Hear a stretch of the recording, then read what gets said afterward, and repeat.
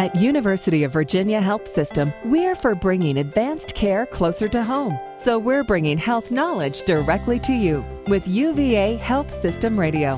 Here's Melanie Cole. Repeatedly performing the same athletic task, such as throwing a baseball, can lead to injuries. What steps can athletes take to reduce their risk for these repetitive stress injuries? My guest today is Dr. Steven Brockmeyer. He's a board-certified orthopedic surgeon who specializes in sports medicine and shoulder surgery at UVA. Welcome to the show, Dr. Brockmeyer. So tell us a little bit about some of the more common stress injuries that you see.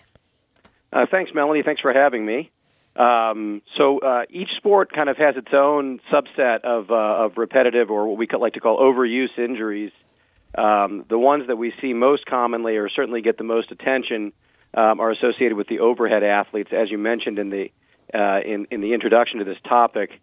Something you hear very commonly associated with either baseball players or racket sport players like tennis, where you have some overuse injuries that are pretty common, involving the elbow or the shoulder. And these are pretty common things that we see. So in sports, in our little athletes, in our high school and collegiate athletes, and I'm sure in professional sports, Dr. Brockmeyer, they have, throwing limits. And there's people that put it out there that you can't have your little athlete out there for more than a few innings or more than. So what are they doing to hopefully reduce these? Yeah, so there's a lot of research going on in this area, specifically in the baseball player population. And really what they're looking at is there a pitch count, and is there a better pitch count given the age of the athlete? There's a subset of these that we see in youth athletes that really can be very problematic. And so either looking at pitch counts, I think, one of the major mistakes that are made, especially with those of us who are parents with our children, is underestimating the rest that these children will need. So it's not only pitch counts in one given outing, but it's also some time for the arm to kind of rest and recover from a repetitive stress type sport. So oftentimes these kids will pitch and then they'll go play in the outfield or they'll go play at a different position, and there's really not a lot of downtime to let the arm accommodate, and that's, I think, one of the common mistakes that we see. With all sports, and even with, exercisers, running, and people that do certain exercises repetitively, these overuse injuries are becoming more and more common. Do you recommend cross-training? What do you recommend as a way to sort of prevent some of these overuse injuries? Yeah, I think you mentioned one of the key areas of prevention is good, healthy conditioning. I preach moderation to my patients. I think youth sports in particular have drifted over to being kind of a specialist. So a kid's a baseball player or a soccer player or a basketball player. And it used to be back when I was a child that you had the three-sport athletes were the true athletes. I think some of the better athletes you'll see are the ones who really develop their athleticism through a lot of different sports. And so one of the traps, obviously, is doing the same sport repetitively. If that's something that you're doing, I think it's really critical to train in different ways to improve on your endurance and your muscle memory and all those various things without doing the same exact thing over and over and over again. What do you do if you do start to suffer an overuse injury, a repetitive stress injury? Do you like your patients to ice, elevate, rest, wrap? What is it you want people to do to give these some relief? Yeah, the good news is with a lot of these injuries, the majority of times this is something that gets better without any type of intervention. And the key component almost always is going to be rest, meaning that the athlete needs to take a period of time, and normally it's not just a day or two, away from their sport to let their body try to recover. The majority of these can get better if you just give your body a chance to help. So icing can be helpful. Rest is critical. There are certain rehabilitation exercises that are specific to each type of injury that we will often institute, and things of that nature is the initial steps that we'll take. And that normally gets these better in the majority of athletes. And what about those people that are just your exercisers? They don't want to stop running, right, Dr. Brockmeyer? They don't want to stop going to the gym, doing the things that they're doing. How do you get those people to settle down a little bit, cross-train, do some other things? Yeah, I think to really answer that question, you may want to have a psychotherapist on the line here, because yeah. This is really a way of life. People don't generally get these types of injuries sitting on the couch. And so it's really hard for some of these people to take a break. And so what I tend to try to do is I try to find a different area that they can maintain, some of the kind of stress release and some of the other aspects of sports or of fitness that these people, really use this for, and focus them on that area while they're letting their body recover. So if it's a runner, for example, maybe they try swimming or other type of cross-training type activities. If it's a baseball player or if it's somebody who's playing a specific sport, maybe you focus on some of the training aspects of things.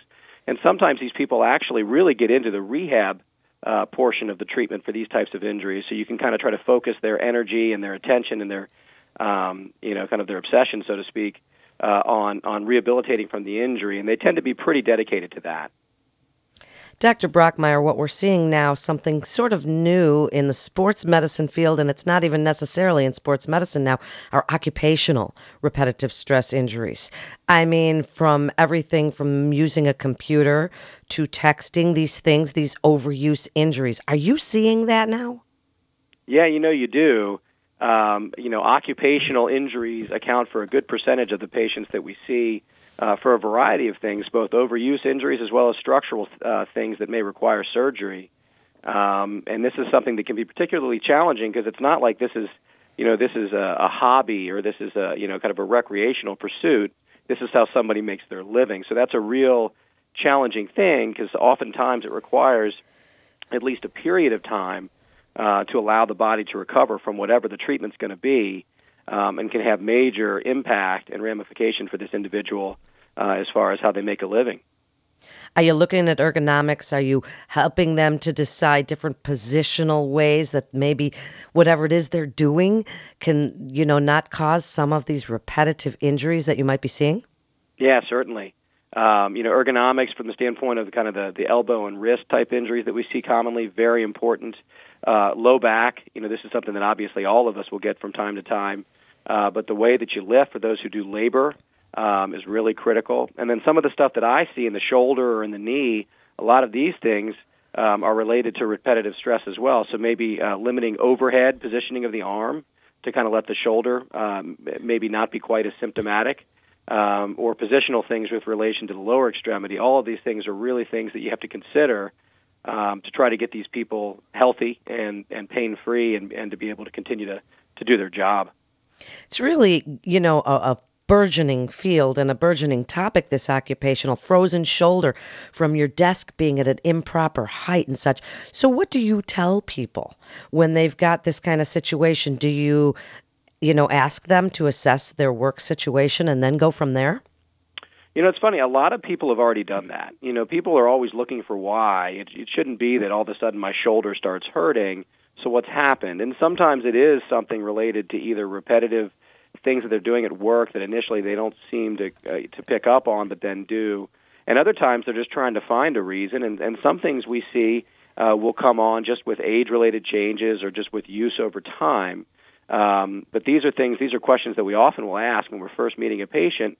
How did this happen? What are some things that may be contributing, and how can we address those things to try to minimize symptoms for you? So, yeah, all of these things are very critical. In just the last few minutes, Dr. Brockmeyer, if you would, give listeners your very best advice on those that may be suffering from sports-related repetitive stress injuries, overuse injuries, and why they should come to UVA Orthopedics for their sports medicine care. Sure. Well, I think, what I would tell them is obviously this is something that's really common, so you're very much not alone. And a lot of times it can be managed very efficiently just by recognizing what the problem is and taking some simple steps to try to address it and correct it. The body can correct a lot of these problems if just given the opportunity to do so. Our group, we really have a multi-specialty group. I have 4 partners who are board-certified and subspecialty trained orthopedic surgeons for those patients who do require more specialized care, but we have primary care sports medicine doctors, specialists in running athletes and other conditioning type sports, exercise physiologists, things of that nature, and all of us work together to treat kind of the entire spectrum, essentially, of bone and joint problems and try to get people to be active and to be healthy and fit and enjoy their lives and their jobs and their other pursuits. Thank you so much for being with us. Absolutely great information. You're listening to UVA Health Systems Radio. For more information, you can go to uvahealth.com. That's uvahealth.com. This is Melanie Cole. Thanks so much for listening.